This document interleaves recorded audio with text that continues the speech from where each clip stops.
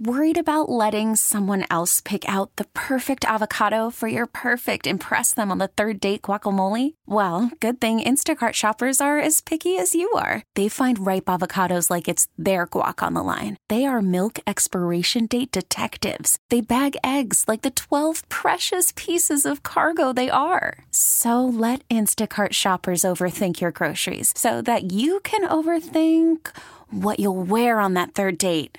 Download the Instacart app to get free delivery on your first 3 orders while supplies last. Minimum $10 per order. Additional terms apply. Martial arts and boxing fans, it's time for Fighter's Fury, inside the heart of a champion. With your hosts, Brendan Tobin, Seema, and Tommy Guns. It's time for Fighter's Fury on AM 790, The Ticket.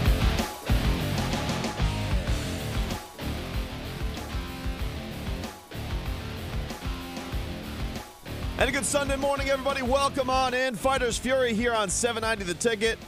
Tobin here with you for the next hour as we will dive all over the world of mixed martial arts and boxing. Busy week. Obviously, we are coming off a very celebratory night last night. And after little Kane's victory, which we all enjoyed, and you guys will get a full breakdown of that in about an hour's time. We got to enjoy some fights, UFC, HBO boxing was going on. A lot of news and notes. Some crazy things went down at Bellator involving Conor McGregor. A lot of people are upset with Conor and want him to be disciplined for his actions. But first, let's recap what went down last night. You had Dustin Poirier taking on Anthony Pettis in a lightweight matchup. Anthony Pettis has returned to lightweight. He had a stint at featherweight, won a fight, had a title fight, and he was the loss that got Max Holloway the interim belt before he took on Jose Aldo. And yesterday was a fantastic brawl between these guys. I mean, they really, really went at it hard. The first round, stand-up fest, slug fest. Dustin Poirier did get a few takedowns in this fight. That was one thing that was definitely noticeable in his game coming into this, is that he was going to try and expose the vulnerability that Anthony Pettis has when he's taken down. So maybe something that we hadn't seen from Dustin in a while, but he did bring that versatile tactic to the cage with this fight, and so it did allow him to do a lot of things. I actually thought, though, it was funny. You know, first of all, these guys were going back and forth really, really strong in round one, but Dustin clearly won the first round, and he busted Anthony Pettis up a little bit. They get to the second round, busts him up even worse in the second takedown. Anthony's got a just started gushing blood. It gets really, really, really, really bloody. I mean, his eyes are covered. At one point, they have to stop the fight because he literally cannot see because of all the blood that is in his face. But it also made the fight super slippery. It was, I think Paul Felder used the description that they're sharing DNA. That's how massively bloody it was. But also, it was not easy to get submissions. I mean, these guys were slipping all over the place. There wasn't an opportunity for either one of them to lock anything in. And what was funny about it is, I think at that point, because Anthony was so bloody, I don't know why Dustin continued to go on the ground, because it felt like he had such a vulnerable opponent on the feet, and he was I felt getting the better of it with his hands, at least. Maybe he was worried about some crazy Showtime kick that we haven't seen in a while. So they figured, go get the win where it's safest, where Anthony Pettis can do the least amount of damage. I was actually worried. I thought the closest points in that fight where Anthony had a chance to really win the fight, I mean, he was getting some good stuff in on the feet, but I thought the places where he actually had a good place to win the fight were pull out some crazy submission. He was close to a triangle at one point. He was close to an armbar at one point. He was close to a Kimura at one point. But really, I don't feel like any time really on the feet Anthony had anything for Dustin, other than some good retaliation. But I thought Dustin Poirier was dictating that fight and comes away with a good win. So shout out to him. Shout out to American Top Team. Shout out to our boy Dia Davis in the coaching camp there, getting a win for Dustin. Dustin says that he wants either Eddie Alvarez or Justin Gaethje, whoever wins their fight, and then he wants to get a title fight. And good for him, man. Either one of those guys, I think, against Dustin Poirier would make for a fantastic bout. Eddie Alvarez or Justin Gaethje. Although I would say if Justin Gaethje wins his fight against Eddie Alvarez, will he get another fight before getting a title fight? Because I think, being on The Ultimate Fighter, being a bit of a new recruit, if he gets an impressive win over Eddie Alvarez, like his last win against Michael Johnson, which might have been fight of the year, he may not have to get another fight in to get a title fight. Now, the other thing that does hinder anybody in that division right now is where things stand with Conor. There was a report this week from the LA Times that the UFC would be talking with Conor's representatives this week to determine whether or not he was going to fight this year by December. And there's a lot of different stuff flown out there. There's stuff that, Conor's going to take a lot of time off. Conor never boxes himself in, where he is, at this point said that his next fight could be against Tony Ferguson, that it likely will be against Tony Ferguson. Then he said that he may go to boxing. Then he says he needs a partnership. Then he says he needs to be a co-promoter in the fight. So I don't think we're getting a good read from Conor. Good businessman that he is leaving a lot of stuff out there. But will he come back and fight in December? I don't think making Tony wait until the other rumored date is March. A lot of people think he's going to come back St. Patrick's Day or in that ilk of some pay-per-view in March. And I don't think making Tony wait till March is that bad. Tony just took a year off, so the idea that he would have to wait at that point another, basically be a 6-month layoff. It wouldn't be that crazy for either of those guys to wait until then. I honestly think for Conor's sake, I do think that the more he waits, the more of a hindrance it is to him, just because I feel like the inactivity's been too long. The idea at that point, then he'd almost be 18 months out of the octagon, and you're going up against a guy in Tony Ferguson who just gets better and better every time he's in there, who comes out with new tricks every time that he's in there. I just think that's a long layoff for Conor, and I don't know at this point in his career how great that is for him. I'm sure that he's training now, but he also looks like he's been enjoying the fruits of this last year and making all the money that he has. And then, of course, causing chaos in Bellator, which is wild. I mean, look, if you guys don't know what happened this past week, here's what went down. So Bellator's going on in Dublin, where Conor's from, and they aired on tape delay. So I would say I was just leaving the show with Leroy on Friday. We were leaving the Hard Rock. And all of a sudden, you start getting all these notifications and videos of Conor McGregor just going crazy. He pops into the ring and is celebrating with one of his teammates, whose name slips my mind. But he's celebrating with one of his teammates from SBG and Charlie Ward, and he basically slips into the cage as the fight gets stopped. And I'm assuming the cage opened because the doctors were going in there. Conor bolts into the cage and hops onto his teammate, just jumps on him, leapfrogs on him. They celebrate. They're going crazy. But technically, they haven't even done the official decision yet.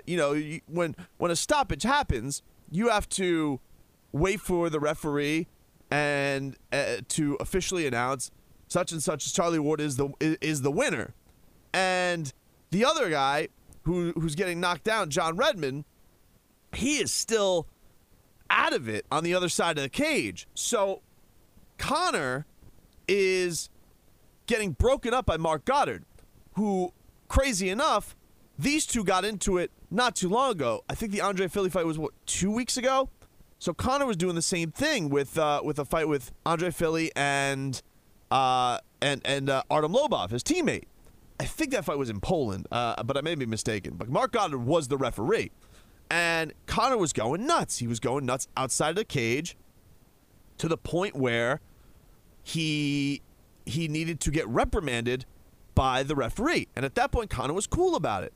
He backed off. He was very respectful and chilled out. Now, what came out of that afterwards was Conor got caught on camera using a homophobic slur multiple times, talking to his teammate about the fight he just had.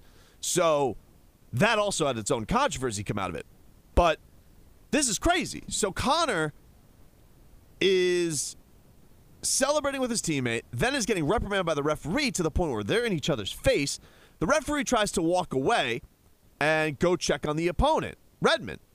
And Conor starts stalking Marc Goddard and gives him a little shove, is getting held back by what looks like a commission guy. And when Marc Goddard's not looking, he shoves him the other way. Really, really bad look for Conor. But he is going, he's trying to get around like 3 or 4 commissioners to get to Marc Goddard. And is pointing at his face, finger in his face. And I'm watching the video right now. Just screaming at him. They still haven't had the official decision. They haven't had the opponent raise hands yet, but Conor's just losing his mind. And so it's wild. It's a wild scene, but it's also gold for Bellator because this fight's not airing live, mind you. This fight is taking place overseas, and they're going to air it on Spike TV. They're going to air it at 9 o'clock. So immediately as this happens, the Bellator's tweeting out videos. Oh, Notorious just took Bellator 187 to another level. Tune in tonight, 9 o'clock on Spike TV. So they're using it as a promotion tool. It's kind of hard not to. You got the biggest star in combat sports who just crashed your party. But this obviously leaves a lot of people in a weird spot because Conor McGregor, according to the commission, assaulted one of their referees. Yeah, it's not a brutal assault, but it's an assault nonetheless. He put his hands on an official in a contest he has nothing to do with. He's nothing there. He's not a cornerman. He's nothing but a spectator there. And people are saying there has to be some repercussions for this. But what do you do if you are anybody involved with this? First of all, if you're Bellator, can you do anything? You basically have used this as a promotional tool to get ratings that night. And I didn't tune in. I didn't see what the overnight ratings were. I can look those up during the break. If you are the commission in Dublin, they did send out a statement reprimanding him. But what do?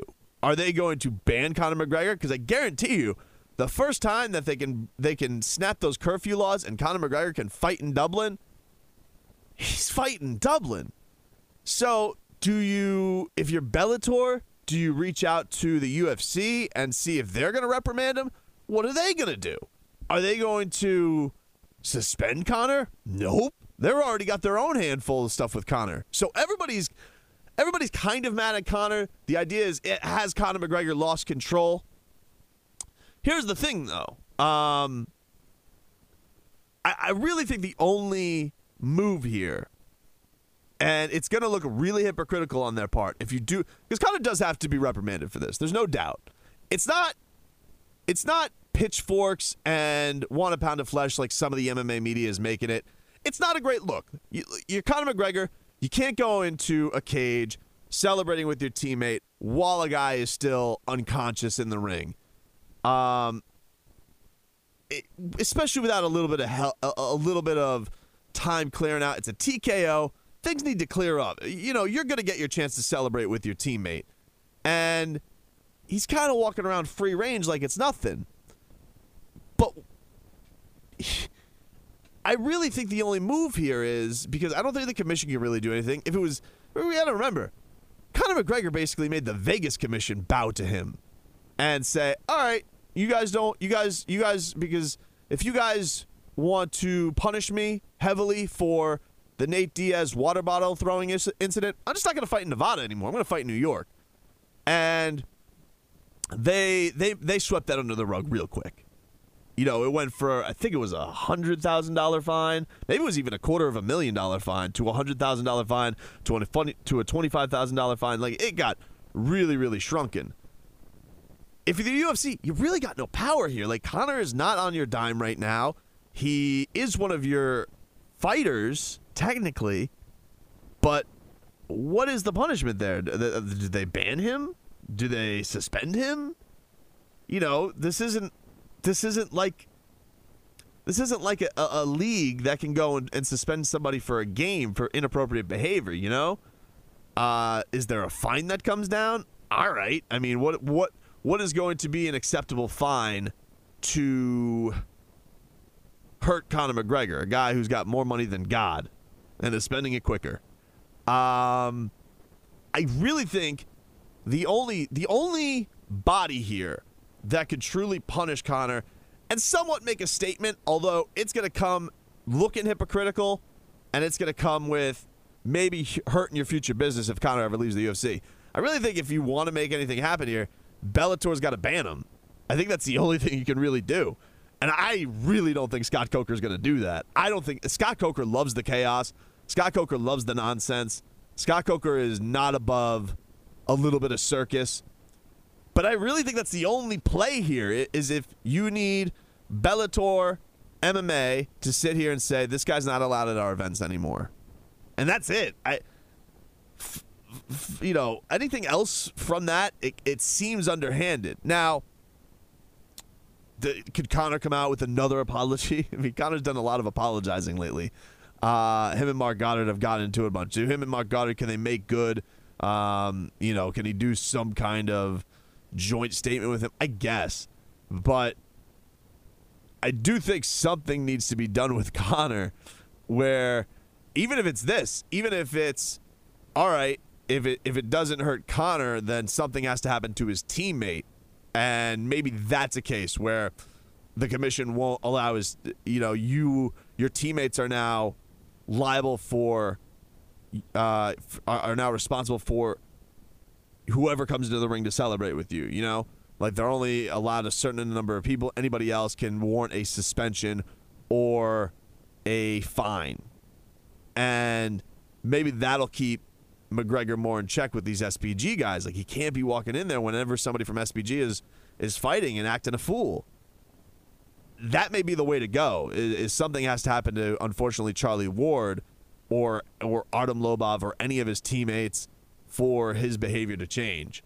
But it's a real predicament. It's a really, really strange place that they're in. We're getting a little bit of HBO boxing last night. Plus, one of the most hellacious knockouts of the year took place last night in the UFC co-main event. And Dana White apparently wants to get into boxing now. So we'll touch on all that when we come back after this. It's Fighters Fury on AM 790, The Ticket. All right, welcome back. Fighters Fury here on 790, The Ticket. Tobin here with you. We'll take you up until around 10 o'clock today. So last night you had UFC in Norfolk. We mentioned Dustin Poirier last segment. He got himself a win. The other big fight in this one, you had Matt Brown taking on Diego Sanchez. I think a lot of us probably thought this was going to be an all-out slugfest, not knowing it was going to last long, but we figured that there was going to be some back and forth. Both guys really gritty. Both guys take punishment. Both on the back end of their career. And this was originally dubbed of Matt Brown. This was supposed to be his retirement fight. This was going to be the last legs. I mean, he had lost, I think, 7 of 8. He's been in a really bad way lately. And, Diego Sanchez, he got stopped his last fight by strikes. First time I think that's happened to Diego. And Matt Brown just unleashes this elbow, which broke the broadcast. I mean, it was so vicious. He hits him with this elbow over the top. Matt Brown, the only danger that he suffered, there was one shot. It was a left leg right to his liver, and it looked like that was going to shut him down. He holds his arm low. He's able to protect from it. Diego goes for it a couple more times. Then Matt Brown ends up, stopping the kick. He checks the kick, holds it up, and gets Diego against the cage and just hits him with just one of the most vicious elbows you'll see. Just flatlines him. Flatlines Diego Sanchez cold. Face plant on the canvas and out for a little bit. It was a really scary shot from Matt Brown. Highlight reel knockout. One of the knockouts of the year for sure in UFC. So I guess the question becomes now, where is he going to continue fighting is the big question, because this was billed as what was going to be his last fight, but now, he said, best training camp that I've ever had. I don't know yet. I don't know now. And if you're Matt Brown, I heard him a little bit in the post-fight where he's saying, you know, maybe I'll get back into that title contention. If I have a chance to do that, then I will reconsider my retirement. But the thing is, if you're Matt Brown, you know, you've already had fights with guys at the top of the division, Damian Maia, Robbie Lawler, Donald Cerrone. You've been in there with the contenders. So then you're talking about, if you're Matt Brown, okay, then you got to start fighting the new guys. You got to fight a Colby Covington if he comes up. He's got to fight a Darren Till if he comes up. Does he fight a Wonder Boy if he comes up? So I don't know, man. The idea that Matt Brown's going to all of a sudden have this revolution of his career, I mean, maybe, but you know, he's gotten stopped. Before this, he was stopped in his last 3 fights. I don't know. I don't love the idea that Matt Brown all of a sudden is now reconsidering. You know, 36 years old. He's going to be 37 in a couple months. He's had such a good run, and he's been such a warrior in the cage. I don't want to tell guys to when to retire. But if you are going to go out, man, that seems like the way to go out. To have a win over a guy, Diego Sanchez, probably going to the Hall of Fame, and you do it like that. Not many guys get to go out on top. Not many guys get to go out the way they want to. And hearing him reconsider, I get it. You probably got to feel like, it feels on top of the world, Ma. But I don't know. Sometimes you got to know when to call it, and that is as good a finish as you could have to a career. Good morning, Seema. Good morning, Tommy Guns. Good morning. How are you two? I'm doing well. How are you, Tommy Guns? Fabulous. Did you guys see that knockout last night by Matt Brown? Amazing. It was amazing. It was amazing. It was amazing. It was amazing. Just vicious. It's a bloody night of fights. It really was. The way Tommy Guns likes it. The Anthony Pettis was ridiculous. I mean, they were slip sliding all over each other, him and Poirier. Yeah, that's a little nasty to me. It was, man. It was a little gross. That's what Paul Felder called the old DNA exchange. Yes, it was definitely a DNA exchange for certain. And I think that Pettis should consider hanging it up. Really? I do, man. I do. He just does not look the same in his past 4 or 5 fights. He's in like no man's land, I feel. Yeah. And didn't he just go back to Duke Roufus? I don't know. Did he leave Duke Roufus? I think he left to get, like, not fully left, but he trying to expand. He went to expand, and I think we know for sure that he was searching. He went because he went to 145. The search is not over. Yeah, well, because he first of all, he didn't even look confident coming into the cage, and I know I picked him. I don't know what the hell I was thinking, but when he came thinking like a Tobin and a Tommy Gunn. That's right. I guess I wasn't. When he came into the cage last night and he started doing the Ric Flair woo, woo, I knew he was done. Really? Because to me, that was a sign of nervous energy. He was trying to bring his adrenaline down. And he just did not have it. And while Dustin Poirier is good, I think he made Dustin Poirier look a lot better than he actually is. It's just my opinion. He looked really good, Dustin Poirier. And the thing is, but he made a lot of mistakes. He left himself open, and he took some big shots that Poirier? I think Poirier took big shots? Poirier took some big shots, and I think a guy that is bigger than Pettis in that division, if another guy in the top 5 connects with some of those shots, Poirier goes to sleep. I mean, Conor put him to sleep. Yeah. Conor put him to sleep at 145. I think that when you leave yourself open the way that Poirier did last night, and maybe he only did it because he felt the power of Pettis early on and felt that he could take his shots, but he took a couple clean shots in an exchange against the cage. Any other guy, top 5 guy, with a little more meat and potatoes behind those punches puts that man to sleep. Maybe I found it interesting. Dia coaches him over at ATT, and I found it interesting. I thought he was actually having more success on the feet. I understand why you want to take Anthony Pettis down because he's not great in wrestling. But I thought that the only places I really thought he was vulnerable was if he was going to get caught in some weird submission. Like there were a couple moments there where he was like in a triangle, Looked like Anthony could have grabbed his arm to put him in an armbar. And especially when the vision got compromised, I thought, no reason to be on the ground at that point. why not just get to the feet? He can't see you. But that was their strategy. I get that. Like, Anthony Pettis can't wrestle. And Dustin Poirier said after the fight, listen, I didn't learn to wrestle except until a couple of years ago. I didn't know what a double leg was. Mm-hmm. So that says something to Anthony Pettis where, hey, guys are just trying stuff on you. Novice wrestlers are just trying this on you and having success. I don't know where you go right now. Where you go if you're Pettis. I think that was Poirier's way to break his spirit. I'm beating you on the hands.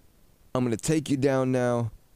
Plus, he had a lot of success in the ground and pound. I mean, he created a couple more mouths on Pettis' head. With those elbows. They were big gashes. And he not only had a gash over his eye, he had a gash across his nose. He had them on the sides of his head. I mean, he was really taking some shots, and that's why it was so bloody. But I'm with you. I don't know. What do you do? You tried 145. Yeah. You got beat up there. You've been to the peak of 155. I don't know. It just seems like he went to 145 because he wasn't having success at 155. Yeah, I don't know. I don't know where. Like, this is a guy who was on the cover of the Wheaties box. At one point, I think Dana White said he's going to be the face of UFC. He's our best young superstar out there. I don't know if he's a guy who just believed in his own hype and couldn't find the next level magic, or what. But it's but I don't know if there's any answers there. I don't know, Seema. It's like, what do you think, Tommy? I think it's a good thing that he made the money that he made when he made it, because now I have to vie with Seema on this, in that he's coming to this point where he's not been as strong as he's been for a very long time. And at some point, we talk about it, saving the fighter from himself. Right. And I think it could be one of those moments. Not that he doesn't have more in him. I just think that we could be at that place. Yeah. It's always Bellator. There's always Bellator. Speaking of Bellator, did you guys see what happened with Conor? I did. What do they do there? What do you do? Not a damn thing. Like, I don't have any good answers for that. You soak it up and you take advantage of the promotional opportunity that you got by using the biggest name in combat sports. Yep. Another promotion's biggest name as well. You had the opportunity to utilize it to draw eyes in. I think that the only recourse that you truly have is you could only treat him like you would treat a spectator if they ran in the cage. What would you do? You'd have him arrested. Are the authorities going to arrest him in Ireland? Hell no. No. They're not going to do that. So that's the only ban him, and they're not going to ban him from an arena. Of course not. In Ireland, anywhere else, maybe they would, but you have no other recourse. He's not a fighter on your roster. Yep. I find it very difficult that they would be able to have any sort of leverage against the fighter that is on their roster. I don't think that Scott Coker would do that. I don't think that the commission would do that. And if you are, Conor has a different type of he has different type of standards. He can't be touched. Yeah, right now it's like Mayweather. Go watch a Mayweather fight. If there's a fighter from the Mayweather camp in the ring, Mayweather's not circling the ring and running around with his credential on, getting up out of his seat, shouting instructions to his fighters. Yeah, he is. Of course he is. Are the refs saying anything to him? No, no. They're not, because I've been at some of the fights. Well, and he's in the same category right now. Yeah. That Conor is in MMA. And it's also a fact of, look, Conor didn't bend to the Vegas Commission trying to do this to him. I don't know what the Dublin Commission is going to be able to do with him, especially because they know if they ever got a Conor McGregor fight to do it at, said soccer stadium, they're going to turn that down. No. Even when all those curfew issues go by. I really think, I don't know, Tommy, the only way I see a possibility of making Conor chill on this stuff is if you start punishing his teammates. And I don't even know how you go about doing that. Do you find them? And he'll pay the fine. I guess. I don't know. He is really kind of in this area of untouchable. I think personally speaking, if I were in either situation of UFC or Bellator, as Bellator, I would milk it for every ounce that it has, I would bring Conor. I would start to talk more about him. I would utilize his popularity. And it is what it is. Does it? Because, and I don't say that he should be punished by UFC or Bellator or someone else, because the rules aren't in place. We'd just be talking. Yeah, they're not. He's not a team. He's an independent contractor, really. And well, here's the problem. Like Bellator, like you said, they took advantage of that. As soon as that happened, Keep taking advantage of it. As soon as that happened at 1 o'clock, because it was a tape delay bout. As soon as that happened at 1 o'clock, bang, it was on their Twitter account. Bang, it was on their Instagram account. Notorious, makes 187, next level. So they're celebrating it. I just don't know what. If it was in a bigger commission, maybe you got more recourse, I guess. But then he's just gonna say, "All right, I'm not fighting there." I don't know. The only thing Dana could come in and say is, Conor, you're banned from going to Bellator events because you're creating too much promotion for them. Perhaps, maybe. Dana is also in the news this week. He's got himself a new little venture. We'll talk about that next. It's Fighters Fury on AM 790 The Ticket. All right, welcome back. Fighters Fury here on 790 The Ticket. We had a lot of injury news and notes this week as far as fights that got canceled, rescheduled. Dominic Cruz, he's out of his fight with Jimmy Rivera. Max Holloway is a new opponent. He was supposed to fight Frankie Edgar. Frankie Edgar's hurt, even though he was at the fights last night. They had him. They had him ringside, but he can't fight. Never too hurt to enjoy a fight. Yeah. So now for UFC 218, which is coming up, I think the first week of December, we have Holloway Aldo 2 as the title fight. Who you got? I mean, Aldo had success in those early in that fight. He did have success, but I just think, Max Holloway is what 10 in a row, 11 in a row. He's a beast right now. He's killing it right now. I mean, his last loss was to Conor 4 years ago. That's crazy. That's a crazy good run. I don't feel like Jose's got anything new for him. I feel like a young guy like Max is only going to get better from that.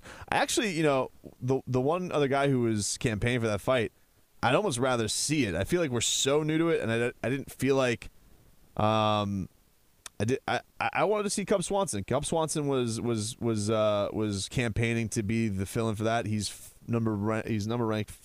fourth ranked in featherweight. He's won 4 straight. Hasn't had a title fight since when?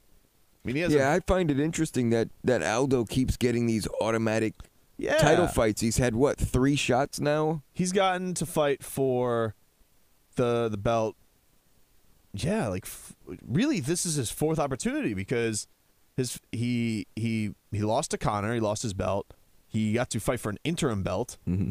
And then he fought Max Holloway, defended they fought a unification fight, and now he's getting another shot. And he's 1-2 already in those title fights. So I don't know. It's cool with Jose Aldo. I get it. He's a name. He's been a legend. He's been doing it forever. But I feel like I'd like a little new blood, a little bit of freshness going there. I agree. So that's the way I would go. But right now, I don't think Max Holloway's going to win. Do you think any difference, Tommy Guns? Do you think Jose can win? I think Jose can always win. Yeah? Jose can always win. Yeah, because he's tricky. He does different things. However, I think Max has paid his dues and has shown us what he's capable of and has stepped right in. So I think we could have possibly give that to Holloway. The other news that came out on Friday, Anderson Silva got popped by USADA again. Don't know. Can somebody get USADA out of the way? Hey, man. He's old. He needs his stuff. All these regulations. Well, last time it was just older guys should have the exception. Last time it was just a love-making pill from Anderson. I don't know what he'll use this time as another one. His explanation, but he took those gas station. I think he actually said it was a Thailand elixir.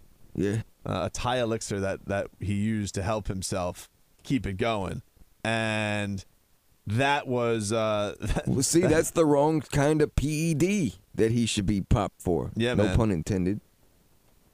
It was. It's crazy. It's crazy. So he's not gonna fight. But how about this? Michael Bisping is going to step in and fight Kelvin Gastelum instead in November. So he's taking no break. I love it. He's going right at it, fighting in Shanghai. I'm surprised by it. I'm surprised. I was too, because Gastelum could give him problems, but Gastelum is probably going to stand and trade with him. Yeah. And Bisping always has a shot when he's standing and trading. It's when you try to take him down, that's where things change a little bit, which is what happened with GSP. I just think it's an interesting match because I don't really know what it does for Bisping. I guess, does it get him right back in the title picture if he beats Kelvin? Kelvin's coming off a loss. I don't know if he's. No, it's a payday. I guess. What's he get? $500,000 now on contract or $1 million? Oh, I imagine if he's stepping in last minute like that, and I think that's in Shanghai. Yeah. So I think that's a big fight for the UFC as far as their first fight in China. Stack the paper while you can. Yeah, I get it. Especially if you're stepping in, you're doing the UFC a favor. So what's going to happen? He beats Gastelum. Mm-hmm. Adds 7 figures to the bank account. Turns around, and he's going to lobby for the rematch. With GSP? Anybody. I think that he was beating GSP until he got caught. Yeah, I don't know. I'm not. If Bisping would have fought a smarter fight in that third round? Yeah. The third round. Kept the distance. Not put himself in a position where he could get taken down. He wins the fight. Maybe, but I still don't have maybe. I still don't have an interest in seeing it again. I think those guys are both at a point in their career. I don't see either one taking this huge jump. I don't think GSP takes the fight. He doesn't have to. I think definitely for us fight fans, it's really good to see Bisping not being concerned about the dangers of going into another fight so soon. Yeah. But just willing to be confident in his craft. Yeah. Interesting. What do you guys think of this news? This news came out this week with Dana White. So Dana White is apparently getting into boxing. They love the experience of Floyd versus Conor so much. They think everything's going to be a home run like that. So Dana White says that they're not leaving the UFC, but he's getting into boxing with WME-IMG, and they're going to be doing boxing cards. This is an interesting field they're going to go into. As far as, do you think this might have something to do with like their new TV deal that's going to come up, so they'll have more events to offer? Whatever TV package picks them up. I don't want to say I'm surprised because I Dana's always liked boxing, and he's always been very critical of how it's promoted. And he is a very good promoter. I mean, whatever you want to say about how he handles some of his comments and how temperamental he is very successful. Do you like this move? Do you think this is this could lead to a lot of success for the sport? It's going to be interesting how it works out because the pay model of boxing is far different than the pay model for UFC or for MMA in general. Right. Boxers get, because of the Muhammad Ali Act, they get far greater percentage and portion of the fight purse. The gate, the TV revenue, all of the sponsorship dollars, all the ancillary revenue streams. So it's going to be interesting how Dana could cope with that in that revenue split, that model. Because of their TV deal and the way that the boxing model has changed and now has these ties to TV networks. It's always had a tie to HBO and to Showtime, the cable networks, and how those pay-per-views are created through those cable networks. But now we've seen PBC's model with various non-exclusive network deals. Top ranks, and now we're with seeing ESPN. Top rank with ESPN, which is why I believe this possibly makes sense, especially with a Fox affiliation. The power that they generate through the cable network and the broadcast network of Fox Broadcasting, it could create for some very interesting dynamics. It might give Bob Arum a heart attack. Oh, yeah. I'm sure that he's probably going nuts inside because this is probably his worst nightmare, between the Golden Boy coming back around, but them coming back into the fold with Top Rank, and now PBC. PBC has not proven to be a success, so it'll be interesting the way that this all PBC started plays out like wildfire, but it's really in a rough spot right now. And I don't really. I think they're $900 million in debt or something. I don't really know how much that model of PBC is really even going on, because now it seems like the only PBC fights I see are really on Showtime. So it's just kind of Al Heyman fighters under that model, but they're using different promoters or different entities to go be broadcast. I like the model. I like it because this very show, Fighters Fury Inside the Heart of a Champion, we talk about the boxing sport, the MMA sport, and there's that crossword where both of those fight fans of those various divisions, if you will, come together. Like us, the three of us, we enjoy boxing and MMA. So for UFC to come in and do what they do with UFC and garnering, maybe adding to the new boxing fans and keeping the sports in a way that it hasn't been in quite some time. It's been on a comeback. There's been more involvement, more people talking about it, more people wanting to watch it, becoming boxing fans. But I think that the gelling of the two could really be interesting for fight fans in general. I do think there's this move that does help the UFC.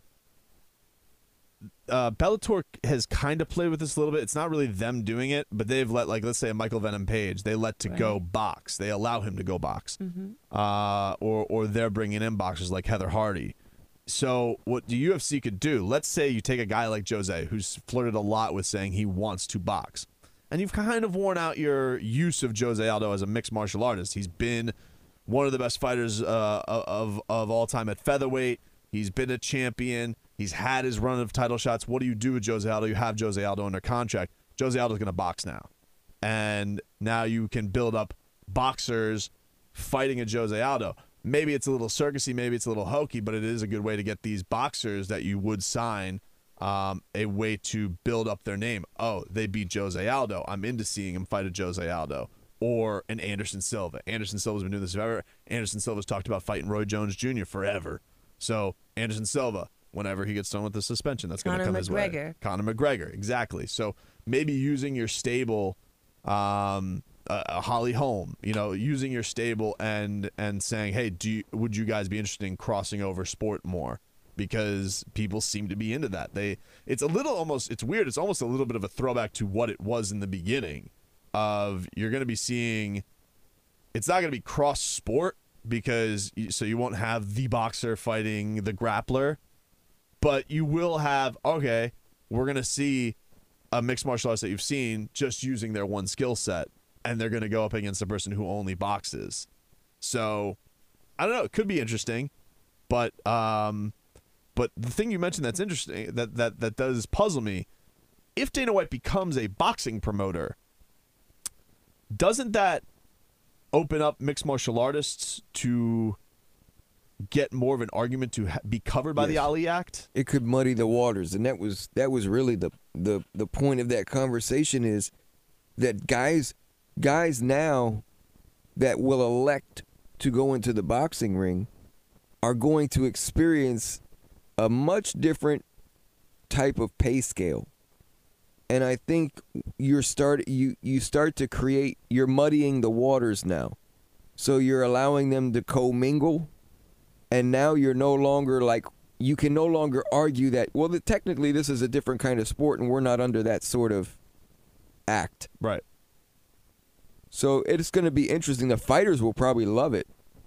I also think there's a distinct advantage between, when you look at the PBC model, the PBC model was, let's do TV deals and let's bring all these big name fighters to the mix, and we're going to buy airtime.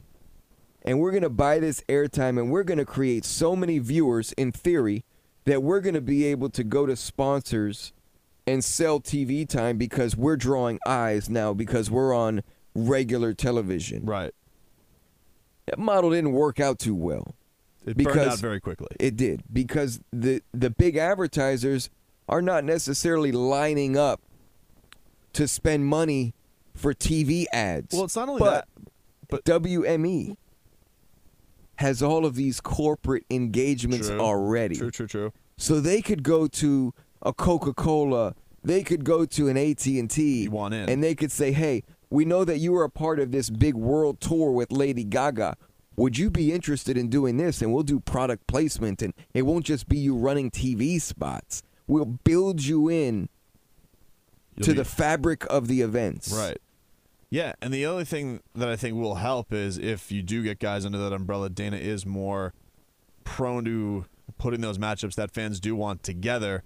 The thing that happened with PBC is they came out like a bang with matchups that we wanted to see and the guys fighting each other, but they did eventually run out. Couldn't sustain. People didn't want to see Al Heyman have this kind of success, so they weren't willing to work, I guess, as much with him. And so, like anything, these fragmented promotions can only go for so long. You know, you have one good matchup, but then it doesn't necessarily last forever. It'll be interesting. It's an interesting development. We gotta definitely throw some hometown love out to Kimbo Slice Jr. That's right, Kevin Ferguson Jr. Congrats on the win. 2-1. He's won his last 2 fights. Baby Slice. He is well-rounded. Rear naked choke. Not like Papa. He's like he says. He brings a lot of different things to the table. It was interesting. I talked to him this week. I never got to air the interview because the phone line really stunk. What did it smell like? It was just it smelled like bad Ireland. But he called himself lazy. He said he's like, you know, one thing I've realized, I was really lazy over the start of my career, and I can't be like that if I'm going to have any success. So he seems like he's buckled down a little bit more, but it's an interesting. You don't hear a lot of people describe themselves that way. No. But very self-aware. So congrats to him. Congrats to young Kimbo Slice Jr. and congrats to Dustin Poirier for the win. And shout out to the ATT crew for the win last night. Yes, sir. We'll talk to you guys next week and see you then. Welcome back. Fighters Fury, guys. Wanted to give you a bonus segment on boxing. We got really heavy into UFC. Kind of got into a little bit of boxing as far as, the UFC and Dana White's plans to become a boxing promoter. But I wanted to touch on what went down last night. The Miracle Man, Danny Jacobs. He was under his HBO debut with Eddie Hearn, Matchroom Boxing, as they were having a card.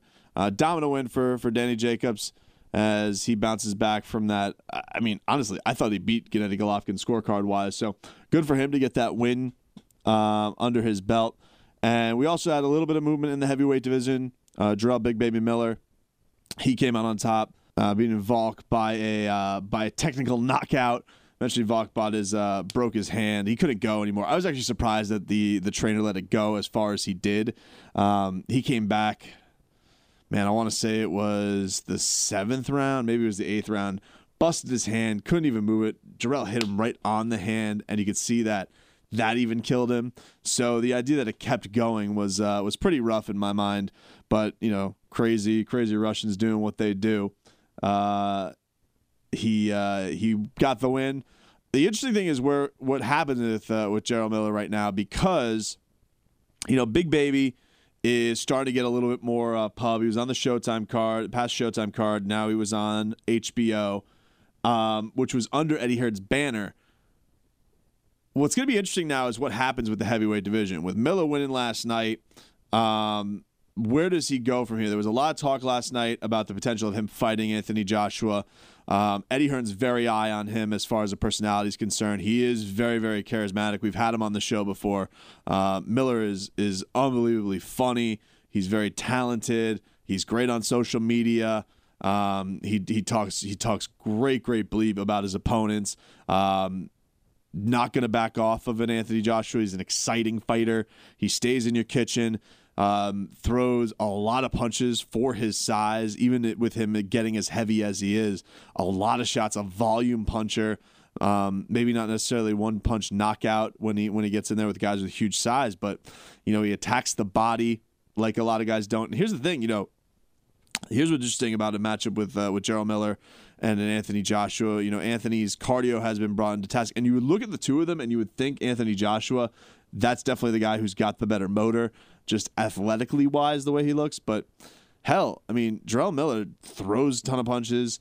He doesn't, that body type may not necessarily need the oxygen going to those thick muscles that Anthony Joshua brings to the table.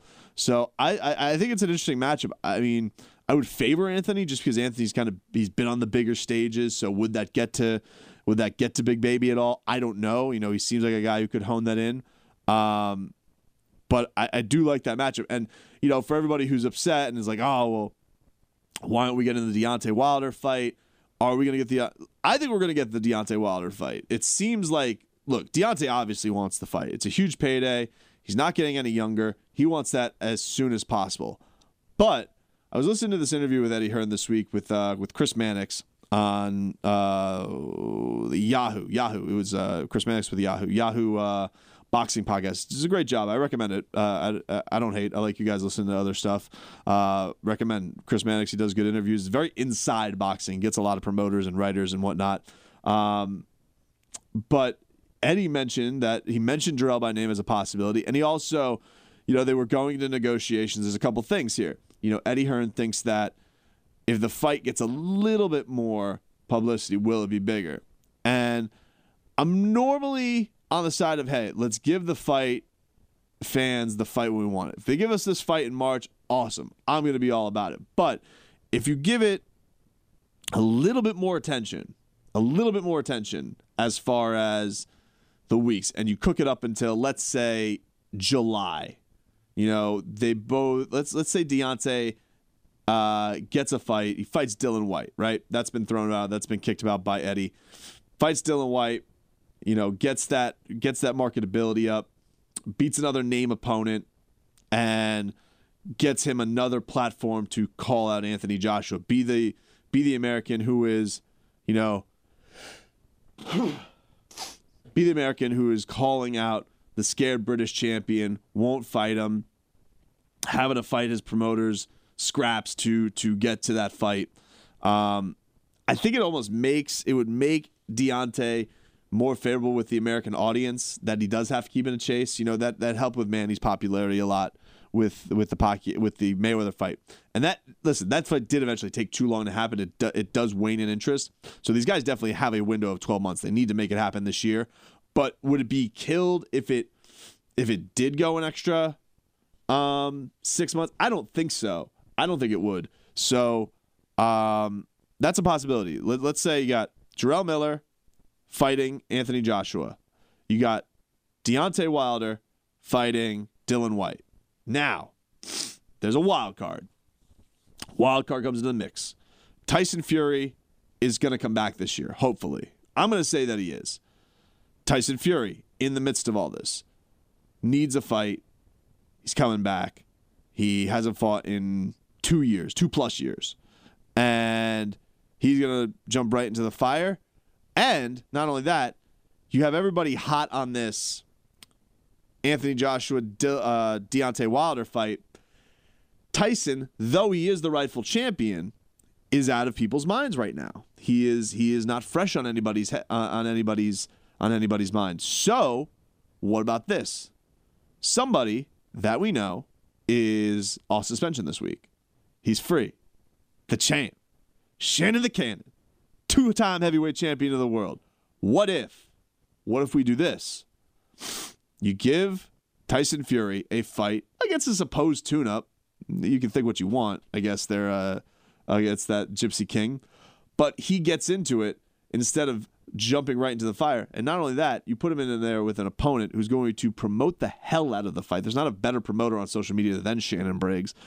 And get people's mind fresh. There's going to be viral videos of Shannon chasing Tyson Fury, doing all kinds of hijinks with Tyson Fury, getting people's mind on Tyson Fury. He goes in there with some schlub run-of-the-mill. It's going to be, all right, great, Tyson Fury's back in a fight nobody cared about and a fight nobody had a feeling about. You put him against Shannon the Cannon Briggs.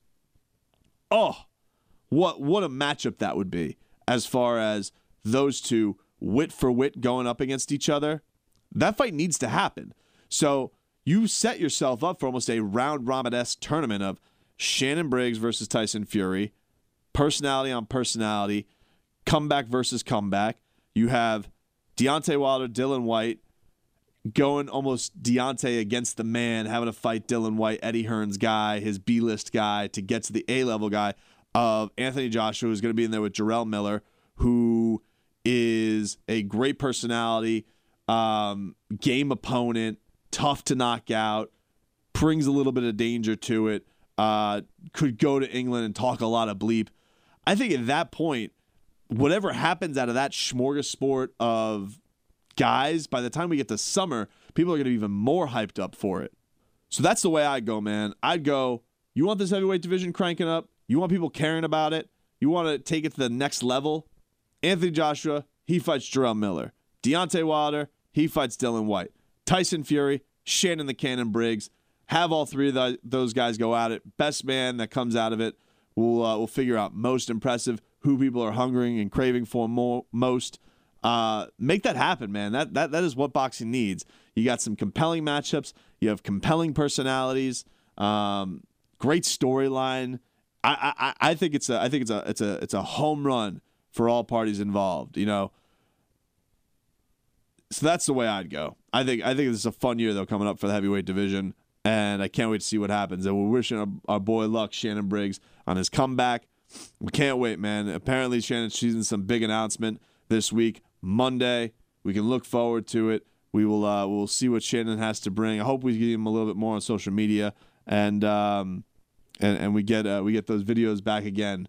Very, very much looking forward to the comeback. We'll talk to you guys next week, same time, same place. Fighters Fury. Love y'all.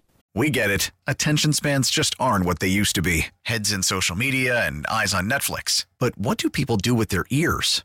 Well, for one, they're listening to audio. Americans spend 4.4 hours with audio every day. Oh, and you want the proof? Well, you just sat through this ad that's now approaching 30 seconds. What could you say to a potential customer in 30 seconds? Let Odyssey put together a media plan tailor-made for your unique marketing needs. Advertise with Odyssey. Visit ads.odyssey.com.